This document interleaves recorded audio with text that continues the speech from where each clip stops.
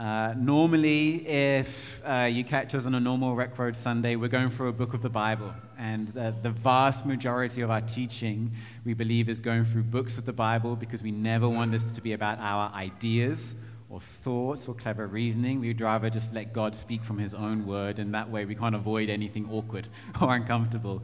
But every now and then there are gaps, there are breaks in our schedule. We've hit a 2-week gap or break, and I wasn't really looking forward to it, and normally I really am. Normally I'm like, this is an excellent opportunity to talk about this thing, let's go for it. And I just didn't really want to this time around. I've been trying to figure out a lot of my own journey and story in the last month, and have just decided to speak on something that God is still in the process of doing in my heart. And so please don't think of me today as an expert, but a fellow traveler on the journey in figuring out what it means to be both strong and weak at the same time. And so I'm going to talk about that. We are strong and we are weak at the same time, with a focus this week a lot more on weakness and a focus next week a lot more on strength. And the Christian life is a life where we're holding in tension things that to us seem a little bit contradictory or opposites, but in the magnificent wisdom and mystery of God, he holds together. We know our prayers are heard, but not always answered in the way that we want. We believe in the power of healing, yet not all people are healed at all times. Working on some of the unbelief, a strong mix of faith in our hearts, and yet we are always working on some of the unbelief that is also in our hearts. We are told to rejoice and be joyful, but in our suffering, in our challenges, we're living in a kingdom of God that is now. Jesus came and proclaimed the kingdom of God is now. It's Jesus entering the scene, and yet the kingdom of God is also not yet. It's still to come. When Jesus returns again, there is a now and not yet that you and I live in. These are strange paradoxes, strange tensions. The Christian life, maturity, looks like not leaning there or not leaning here, but holding these things in tension and trusting the Lord of all of these things. And so I want to talk about the fact that we are both strong and weak at the same time. And this is our everyday reality. Every single day you will experience moments of supernatural strength, and you will be reminded of your limitations or your frailties just as one human being. You will be reminded of both things on the daily. You are the point when these things collide, both supernatural strength and very natural limitations. You're the point of that collision. You're the site, the epicenter of that struggle. You're the edge of the paradox. And knowing that we are both strong and weak, can be both weirdly confusing and clarifying at the same time. Knowing that we are both strong in God but weak in ourselves can be confusing. It can be a little bit confusing because you can find yourself stumbling in awkward moments when you thought you had something. You thought you had understood something, but then you're like, oh, there's a whole new level that I hadn't thought of. Or perhaps you thought, hey, I've got this thing down now, only to slip up. There are these confusing minutes where you're like, I thought I was strong. Oh, I didn't realize I was still weak, or still on the journey of learning and growing and discovering. Yet it also can be really enlightening to know that I am both strong and weak at the same time, because it means that anytime I do stumble, anytime I do fall, anytime I do struggle in this world, that I know why. It's because I'm both strong and weak. It's because God's not done with me yet, but he's still busy working in me. And God's not done with this world. He's still restoring the brokenness. And so being both strong and weak can feel sometimes confusing, like, I thought I had it, I don't have it. But it can also be really clarifying, really enlightening. It's like, Lord, I see your greater story. I see your greater narrative. I see everything that I'm caught up in the world and in my own heart. And perhaps for you this morning, as we're talking about being strong and weak, and particularly about how do we embrace our weakness, this might not just be a bit of a strange paradox, it might be an uncomfortable paradox as well. Perhaps, depending on who you are, depending on the expression of Christianity you grew up in, perhaps depending on your family environment or even just cultural norms, you might be uncomfortable with the idea of weakness. You might have lived maybe in a home or in a cultural surrounding where weakness was prohibited. You were not allowed to show weakness. Or perhaps it wasn't directly prohibited, but it just was never demonstrated. And so ideas like transparency or vulnerability, in theory, sound good, but you've just never seen that worked out in people's lives. And so that it's theoretical, not practically worked out for you. So this can feel like an uncomfortable paradox. And if that is you, I want you to lean into two people. I want you to lean into Jesus. I want you to lean into the Apostle Paul this morning.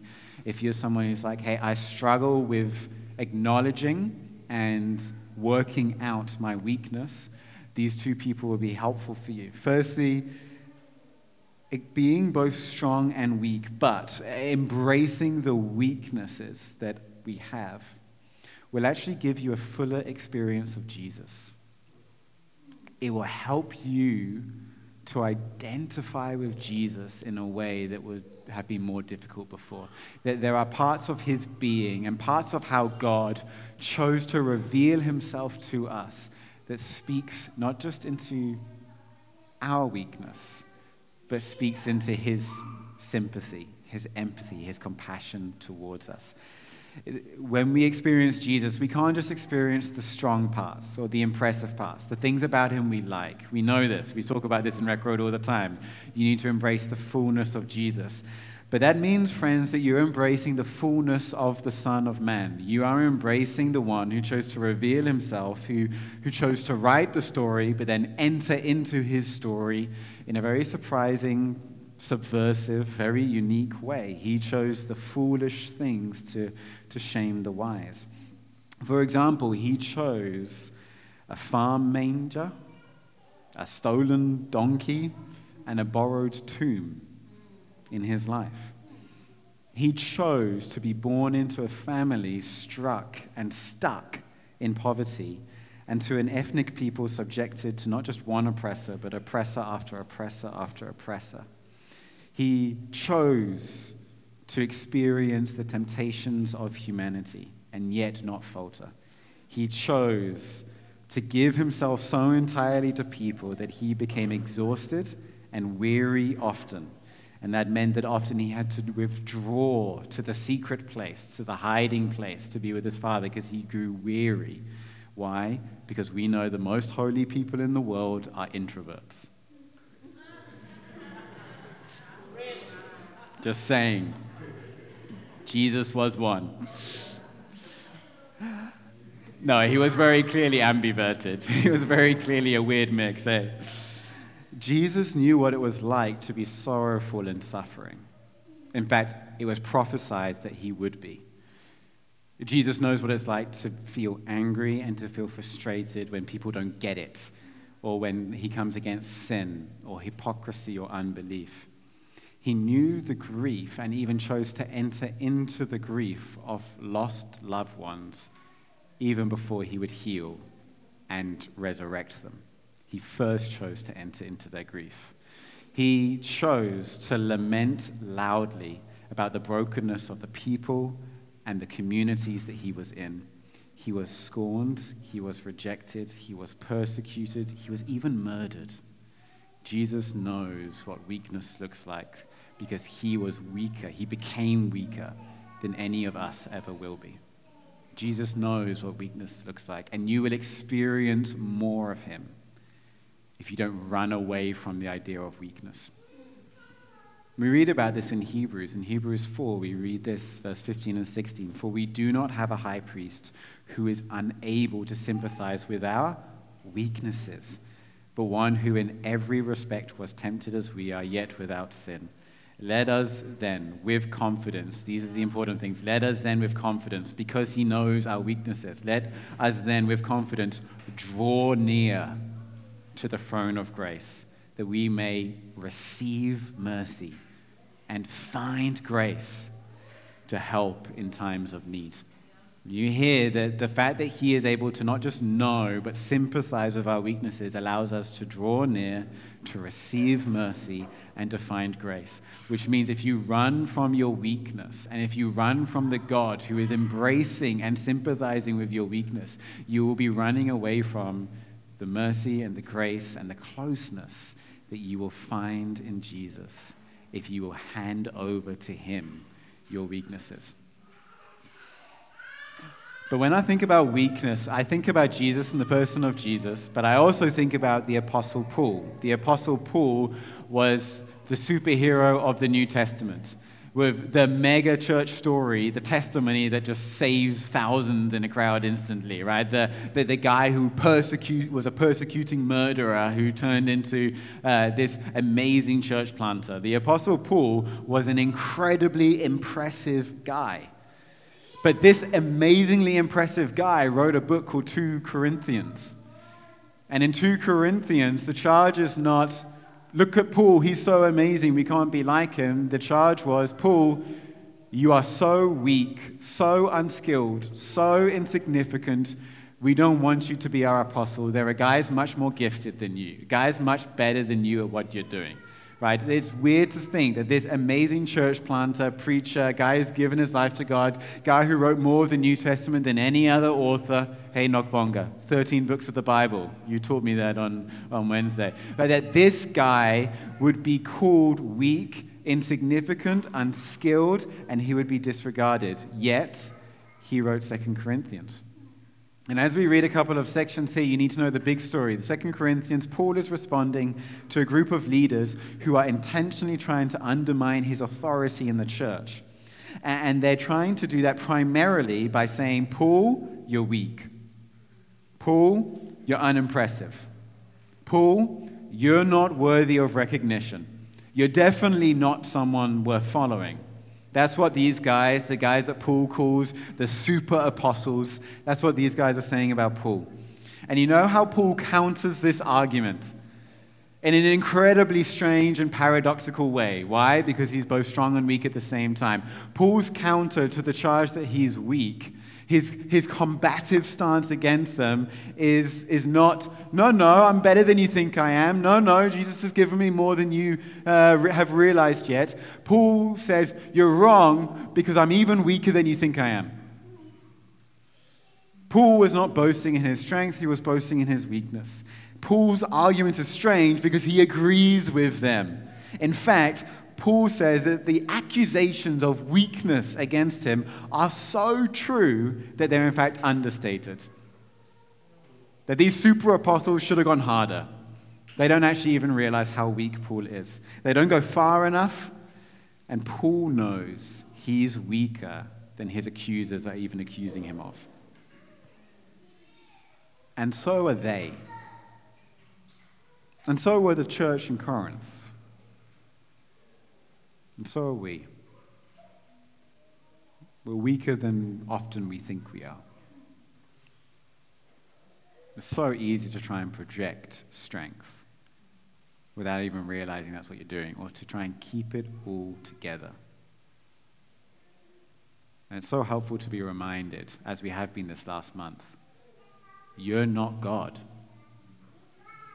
You're weaker than you think you are. And that's incredibly good news. Here's why. 2 Corinthians, just 2 passages. Chapter 4, verse 7 to 10. But we have this treasure in jars of clay to show that the surpassing power belongs to God and not us. We are afflicted in every way, but not crushed. Perplexed, but not driven to despair. Persecuted, but not forsaken. Struck down, but not destroyed. Always carrying in the body the death of Jesus, so that the life of Jesus may be manifested in our bodies. If Paul's going to boast, he's picking the wrong stuff, right? He's picking all the wrong things. He's picking the things that make him look weak. He's picking the things that makes a lot of sense of what he says in chapter 1, where he says that he was driven to despair to the point that he contemplated his own life, struck down. a little bit of why. Afflicted, perplexed, persecuted, struck down, and yet his limitations are limited. His weaknesses are held in attention. The tension is found in 2 Corinthians 12. Later on, he writes this. He's had an experience of God. It's an amazing experience of God, but then he gets afflicted. Paul's language is, he calls this his thorn in the flesh. And Paul describes about a thorn in the flesh that we don't know what it is exactly. But he talks about how this is hurting him, how this is holding him back or limiting him. And this is what God says to him. But God, he said to me, my grace is sufficient for you, for my power is made perfect in weakness. Therefore, I will boast all the more gladly of my weaknesses, so that the power of Christ may rest upon me. For the sake of Christ, then, I am content with weaknesses, insults, hardships, persecutions, and calamities. For when I am weak, then I am strong. What a helpful phrase at the end of verse 10 to capture the wholeness of this paradox. When I am weak, then I am strong. This is Paul's testimony and his argument to the church in Corinth. Right? I don't want you to miss this. Paul is a church pastor, and the pastor's not okay. I don't know if you've been in a church where it's okay for the pastor to not be okay. But right here, Paul is the super apostle, church planting dude, and he's not doing well. He's struggling. He's wrestling. And if that can be Paul, if this can be in the Word of God, given down throughout the ages so that every brother and sister can know what it looks like to be weak and wrestle with weakness and draw upon the strength of God. It is okay for you to be weak and for you to wrestle that weakness through with God so that you might rest in the power that he will supply. If this happened to Paul, it happened to all of us. And there is a reason why I'm preaching on this morning. And there's a reason why I did not preach the whole of last month, the None Like Him series. I felt like that jar of clay. I felt that sense of weakness. I felt that sense of very great treasure, very great power, but contained within the jar of clay that is Tom. You know, the jar of clay that's very easily broken. The jar of clay that can so easily pick up a crack. Like, you know, if you drop it, you know what's going to happen to it, right? Incredible power, incredible treasure of the gospel in Jesus in a jar of clay. Foolish things to shame the wise. I've tried to figure out over the last few weeks why, like Paul has not been okay, I've also felt not okay. And the best phrase I have is, I think I emotionally burnt myself out.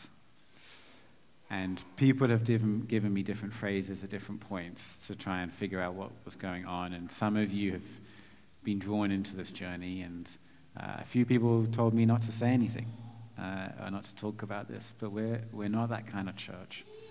We're the kind of church that does real life with each other and is really honest. And if Paul can boast in his weakness, I want to try and imitate Paul as much as I can. And my prayer would be that you would also join me in the journey to learn to imitate Paul.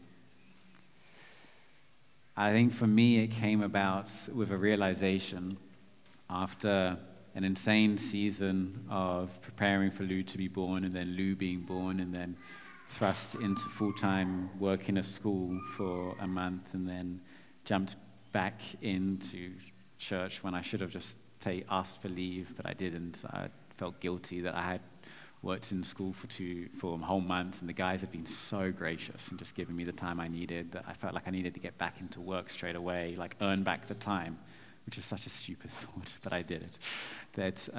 Then that week was the week where our church transition stuff hit into new gear, and then other things came into the table, and then snowball after snowball after snowball. And I ignored the warning signs in my body and in my heart. I knew something was up, and I had communicated to the guys for a few weeks, I think I need a break. I think I need a rest. I think I'm burning myself out. And they were so gracious in giving me whatever time I needed, but I didn't act, and I didn't take time, to the point when a couple of weeks ago I was like, I am taking leave. And I just felt a sense of emptiness, and felt a sense of, I just don't feel like I've got anything to give anymore.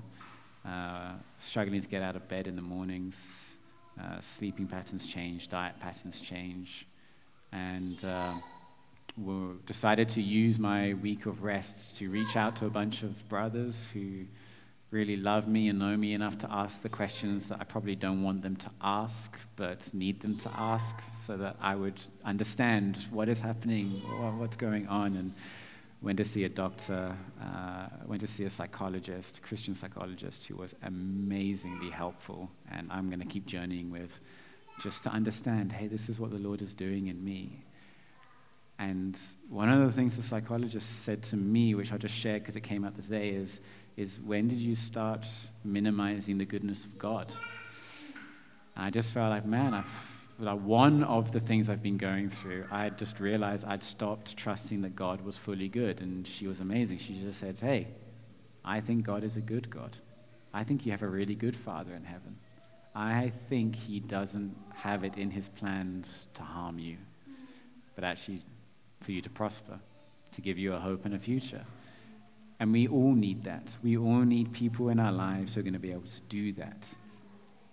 And I got to say, I'm also so grateful for the support I've received from the elders. I'm so grateful for Nganiso, who has called me to check in, who I asked, like, should I go and see someone? And he was like, I think that's a good idea, and just advice there.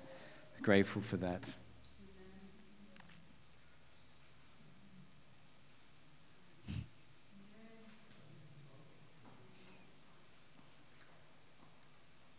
Yeah, thank you, brother. So I've probably been in a season, and still in a bit of a season, where I feel a little hollow, feel a little insufficient, feel like I'm carrying a little bit of inadequacies. And what's interesting about that is that's actually the best possible way of understanding weakness in the Bible. See, there are different types of weaknesses in the Bible, if I can just rattle them off. There are some weaknesses, the word weaknesses is quite an all-encompassing word. One of those is sin. Right? Sometimes our weakness is our sin, the areas where we are lacking in something, and that something is righteousness. Romans 5, verse 5 and 6, it was while we were weak, at the right time Christ died for us. That word weak means lacking, missing something. What were we missing? Righteousness. That's why we needed a righteous person to die on our behalf. Which Jesus has been tempted as well, but he knew no sin and was able to stand firm where you and I get struck by temptations. Sometimes they are sicknesses. The weaknesses are just bodily sicknesses. Sometimes it is weariness at every level, whether it's physical, emotional, psychological, just a weariness. For Paul, it seems like in 2 Corinthians, it's suffering. Weakness is suffering. Weakness is struggling through something. Yet the best word for weaknesses, the most all-encompassing word for weaknesses in the Greek is asthenia, which directly translates as inadequacies. Weakness is where you're inadequate. I much prefer the word limited. I think limited is more helpful. Why? Not because the Bible is wrong, the Greek is wrong, the English translation is wrong, but when we use the word in social meaning, when we use the word inadequacy, it implies not good enough. And that is not what the word in asthenia implies. I think the word limited is much more helpful. Just the ways in which you're not God. You know, like in the last month, all the things that we've heard that God is, well, all of those things you're not, you are limited, those are your weaknesses, right? That's the word weakness. And so that's what Paul is boasting in. He's boasting in his own limitations. And the word boast is also really interesting. The word boast, I'm not even going to try and pronounce it. No, I'm not. I'm too scared. But the Greek word boast, it's not a boasting as kind of you and I do, like, like in Dandor boasting that your team won 5-1 last night. Thank you very much. Okay, we're not talking about those kinds of boasting, right? Like, hey, I think I look really good today, Like, yes, Mai, your shirt looks nice. Thank you. All right. Calm down, right? That's not the kind of boasting we're talking about here.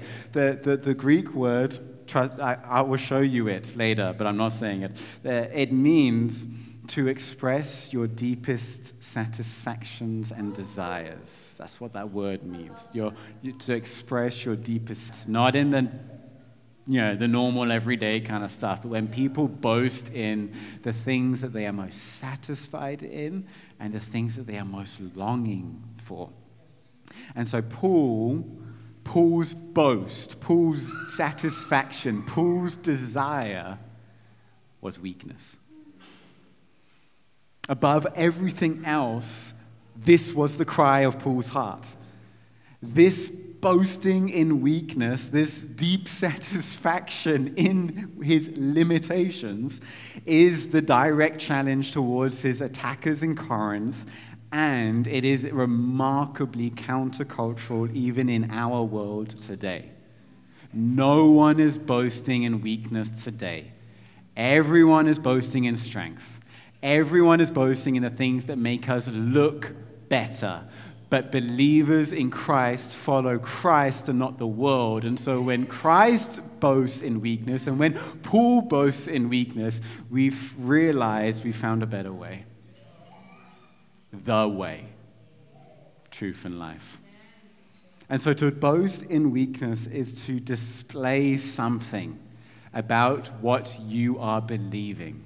It is to display a safety and a certainty, but not in yourself, in someone else. It's shouting out, I don't need to be strong, when the whole world is trying to get stronger. I don't need to be strong. I don't have to join that exhausting, elusive chase for a strength that I am always going to be limited in. It's to point somewhere else as everyone else points here and we start pointing there. And as I've reflected on my and our weaknesses, I've found weakness to be 4 things, and I'm going to go through them quite quickly. But these are a lot of very personal reflections for me, just as I, on the middle of a page, just wrote, when I am weak, then I am strong, and just started mind mapping and drawing, both from Scripture and my own experiences. This idea of boasting in weakness. Number 1, that's because weakness is exposing.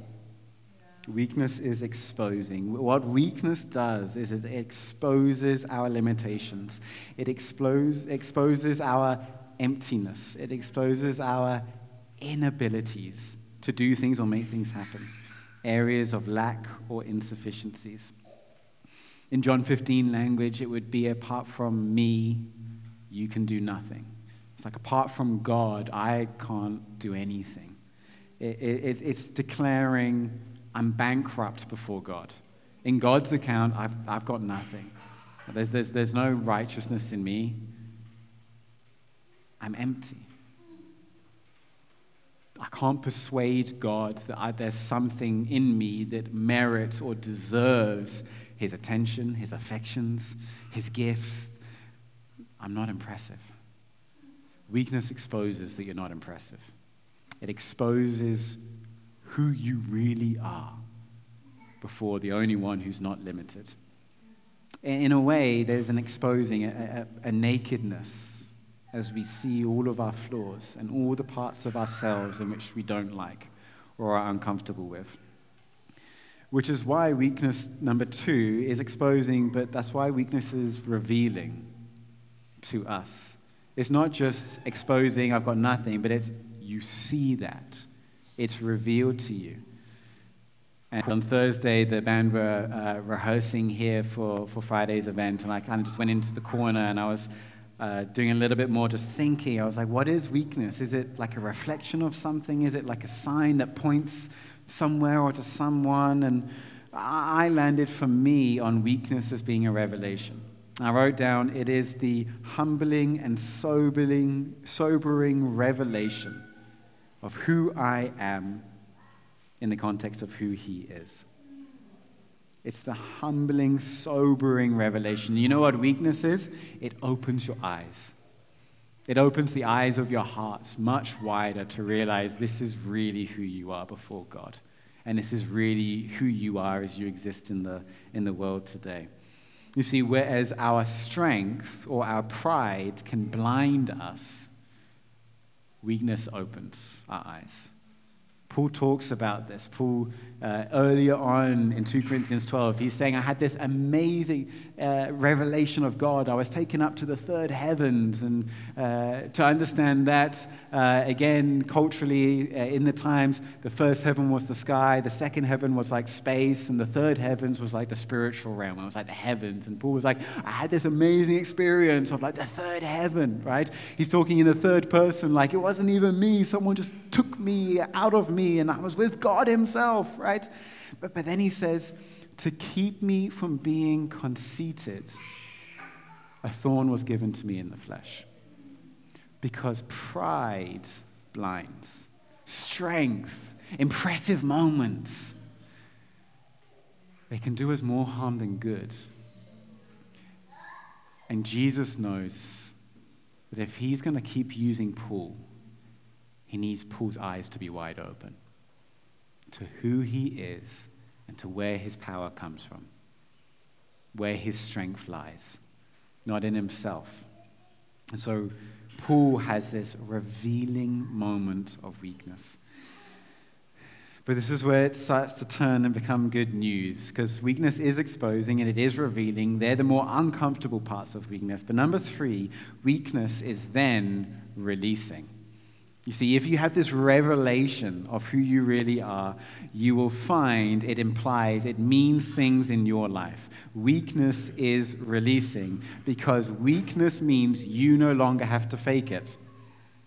Weakness means embracing weakness, being okay with being weak because God is okay with you being weak because that's how he made you to be weak so that he could display his manifold strength in your life. Being okay with all of that means that you don't have to fake things, you don't have to pretend things, you don't have to put masks on. You can be exactly who you are in any moment about any situation and be fully seen, fully known, just as accepted and just as loved as you ever were whenever you were strong or impressive in your own eyes. Being weak is so releasing. You're going to start saying things to yourself like, oh, I don't have to have it all together. Oh, I don't have to be the one to fix the situation. You might even start saying some things like I've started saying. I don't need to be my own savior. This doesn't mean that I've failed. I don't just need to toughen up a little bit more. There isn't something wrong with me. I'm weak because he made me weak.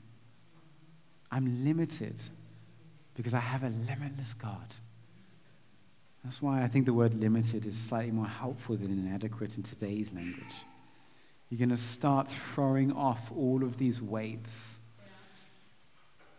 And I tell you, you're just going to enter into the presence of God like, man, I didn't even know I was carrying these burdens. I had forgotten that his burden is incredibly light. So weakness releases you from all of these things. It releases you into sincerity. It releases you into being who you really are before the living God. And although he should run for the hills, he instead draws even closer to you. Remember Hebrews? He sympathizes with the weaknesses so you can draw near. And it ends, you can draw near into the throne room of grace confidently, right? Because it's a throne room of grace, not a throne room of performance. Which is why weakness is lastly inviting.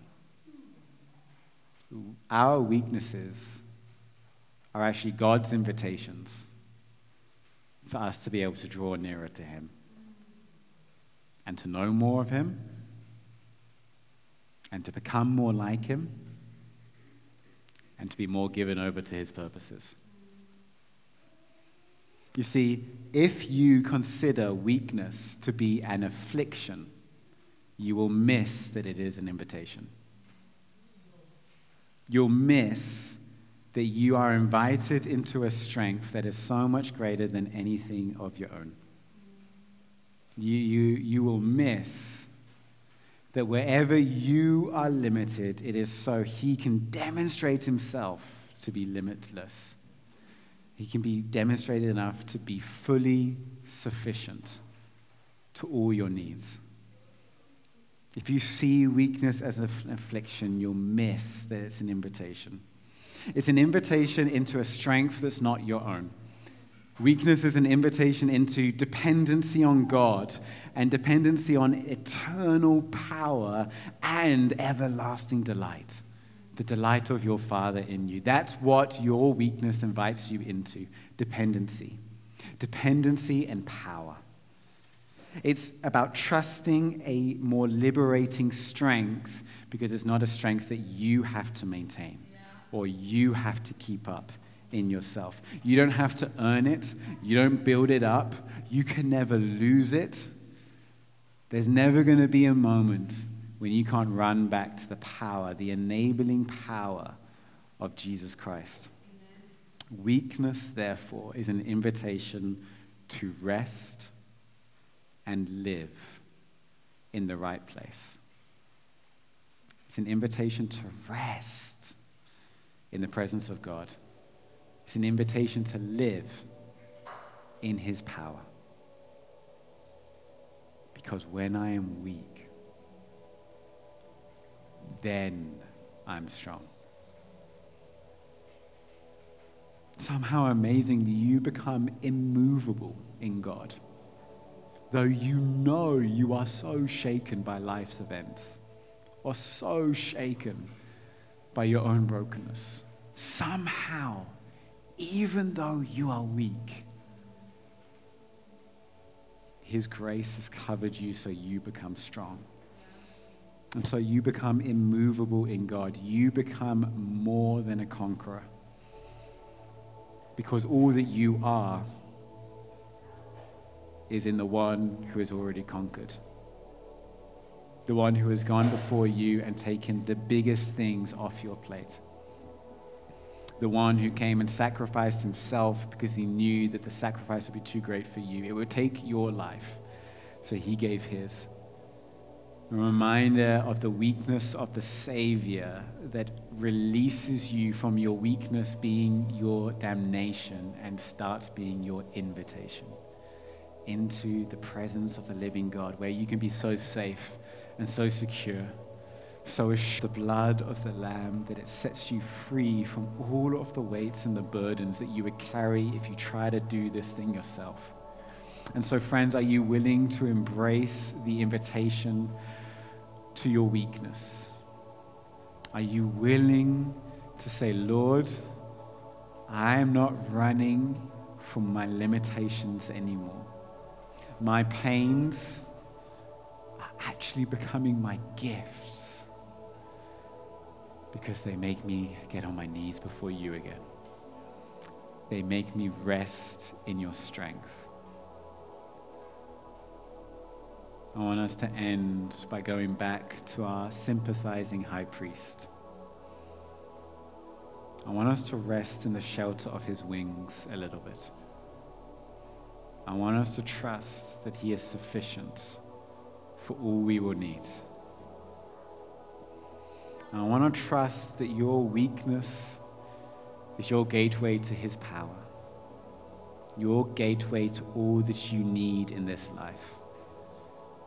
We'll talk more about this next week. Don't make the mistake of thinking, I don't need strength or I don't need power. You do, just not your own. You won't get there until you embrace the invitation of weakness. As you hold these things, you'll find that you're holding sacrifice. You're holding loss. You're holding weakness in your hands right now. You're holding a weakness that you were spared from. There was a free gift given to you. When you and I take the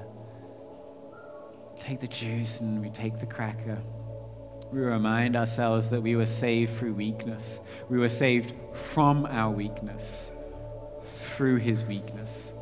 As he intentionally emptied himself of all that was God and humbled himself even to death on a cross, so that by his weakness he would redeem our weakness, no longer damning, thank you, sir, but now inviting.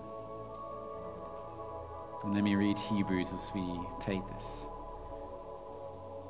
We do not have a high priest unable to sympathize with our weaknesses, but one who was in every respect tempted as we are, yet without sin.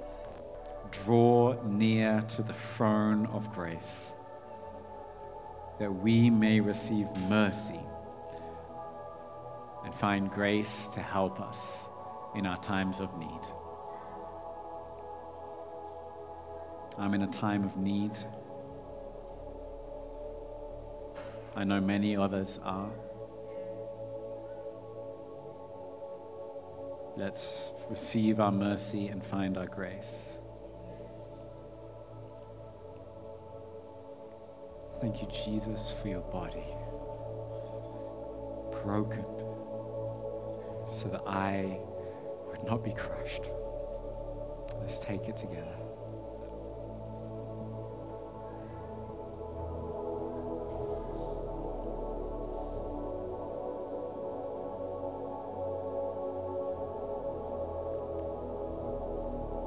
Thank you for your blood that redeems.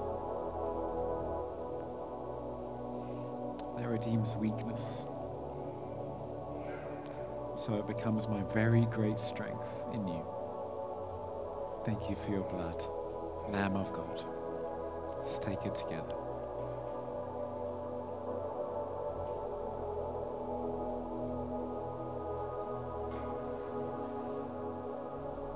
Just take a moment to rest in him as we end.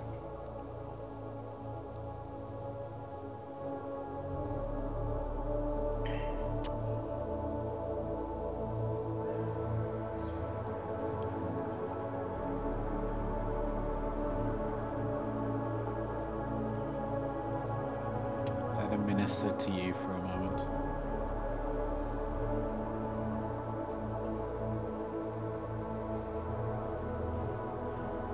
Cast your burdens.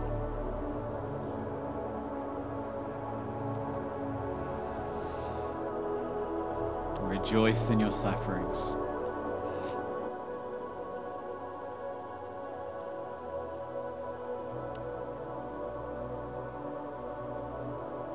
Remind your soul his grace is sufficient.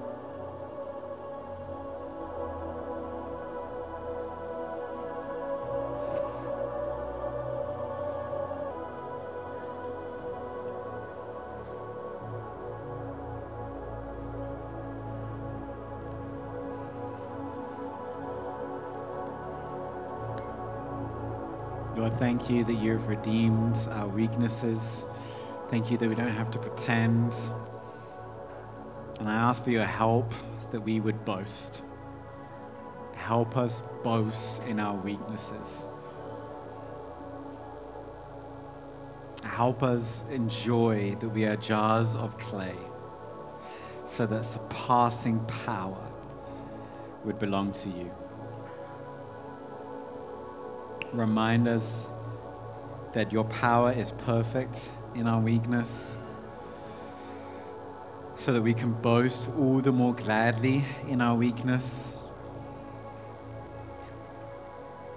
Help us to know that when I am weak, I am strong. Amen.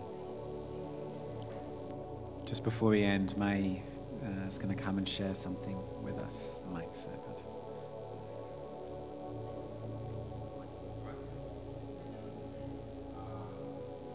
For now, just of the sermon that Tom has shared, and I think it's very respectable. I've always said that, to find a leader that actually shares and doesn't hide from you where he or she is. We've grown up in churches where you feel like the leaders have it all figured out. Everything is 100%, but they're also going through life just as we are going through life. They're also going through Mondays. You're going through Monday. They're going through economic struggles as we're going through economic struggles, but they're still here. They're still praying for us. They're still leading us, So I know we are looking internally at our own weaknesses and reflecting on Christ. But I want us in that, not to move from our weaknesses, but in the midst of our weaknesses, I want to share the scripture and then encourage us also to do something after that. It's the book of 1 Timothy chapter 2, and Paul says, first of all, then I urge that all supplications is an earnest request. That's what it means. It says all earnest requests, all prayers, intercessions, thanksgiving be made for all people. It doesn't say a preacher. It doesn't say for the weak. It doesn't say for the sick. It doesn't say for the rich. It says for all people. And he continues and says for kings and all who are in high positions, that may lead a peaceful and quiet life, godly, dignified in every way. He says that this is good. This praying for others, this is good. And it is pleasing in the sight of God our Savior. Tom prays for us so much. He speaks and he encourages us so much. But who is praying for him? We must think about that. Who is praying for him? Who is encouraging him? And the Bible now breaks down all those walls of saying, okay, there's a leader, there's us who are following. It says all people. Make mention of those people in prayer. So I want us to take this moment. Sorry, Tom. But yes, you're doing it already. I want us to take this moment and just rally around Tom and pray for him. I mean, he's shared and displayed his weakness. We've shared and displayed our weaknesses to our leaders also.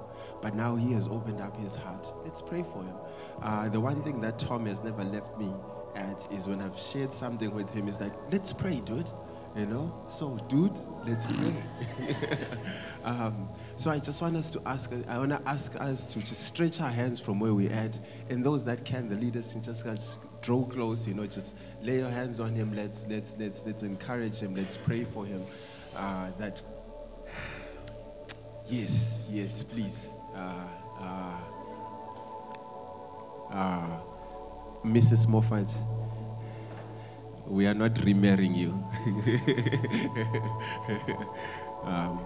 Please come close with baby Lou. Yes. Babunkanyi, so I'll just hand over the mic to you to lead us in this prayer, and we will all pray from where we're at. Let us just all pray together out loud, and then I will wrap it up for us.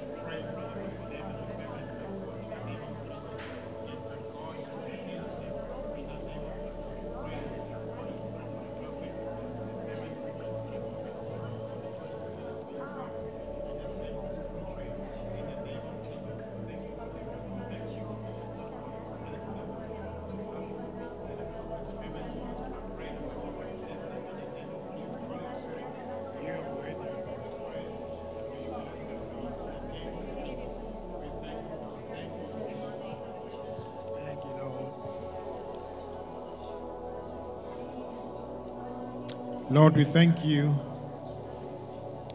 that your word is alive, active, sharper than any double-edged sword.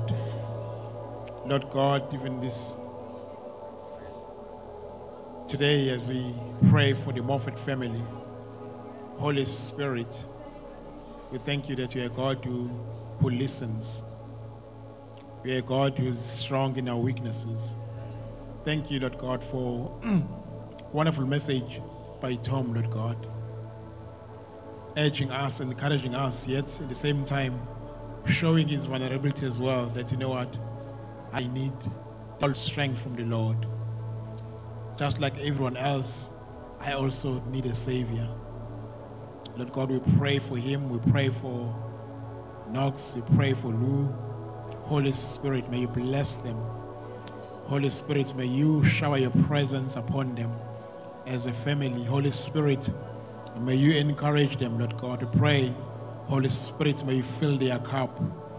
Where they feel weak, Lord God, I pray that your strength may magnify.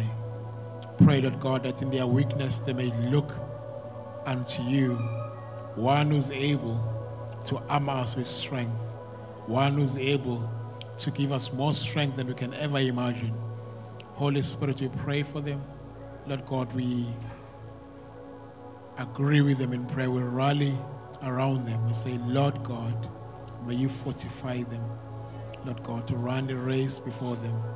Lord God, we thank you for them. Thank you for living their lives and laying down their lives for the gospel and for being such wonderful leaders, Lord God, willing to be used by you. Bless them, Lord God. We pray blessings upon them as a family. In the name of Jesus, we thank you, Lord. In Jesus' name, amen. Bless you guys.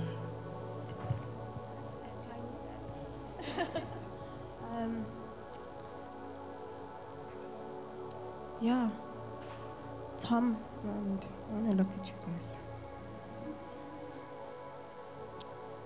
Tom and Knox. There's a word that keeps springing in my head, and I didn't understand why.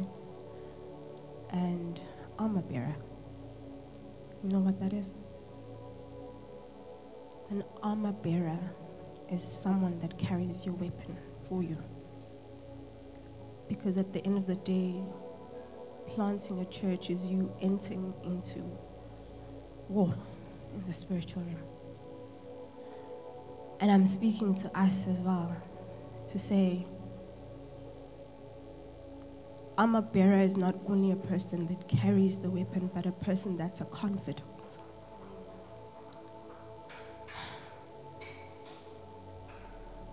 Allow us.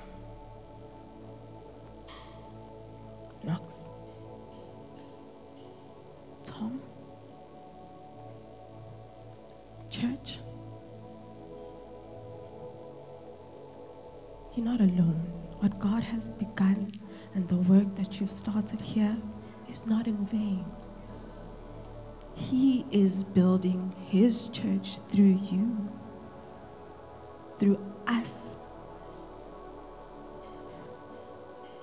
Trust him as you journey with us. We were in a worship meeting, and it was Francine's cry.